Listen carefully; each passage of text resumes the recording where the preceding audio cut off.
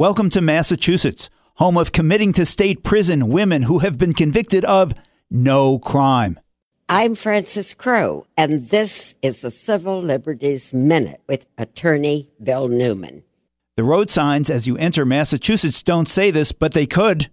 A law called Section 35 allows a person or her family, for example, to seek help for an addicted person by filing a petition in the local district court for drug treatment. What the unsuspecting woman addict is never told is that instead of sending her to a treatment facility, the court will send her and have her committed to the state prison for women at Framingham, where she will receive no treatment, but rather will be treated like any other prisoner.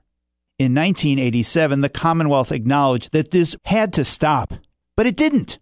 In responding to the lawsuit filed over a year ago by Prisoners Legal Services, the Center for Public Representation, and the ACLU of Massachusetts, Governor Charlie Baker has proposed legislation to end this horrifying and unconstitutional practice, which is a good proposal, but still only a proposal. The time to stop treating women addicts who need help like criminals is now. Massachusetts, really, when it comes to treating women addicts fairly, have you no shame? Or common sense? Or conscience? The Civil Liberties Minute is made possible by the ACLU because freedom cannot defend itself.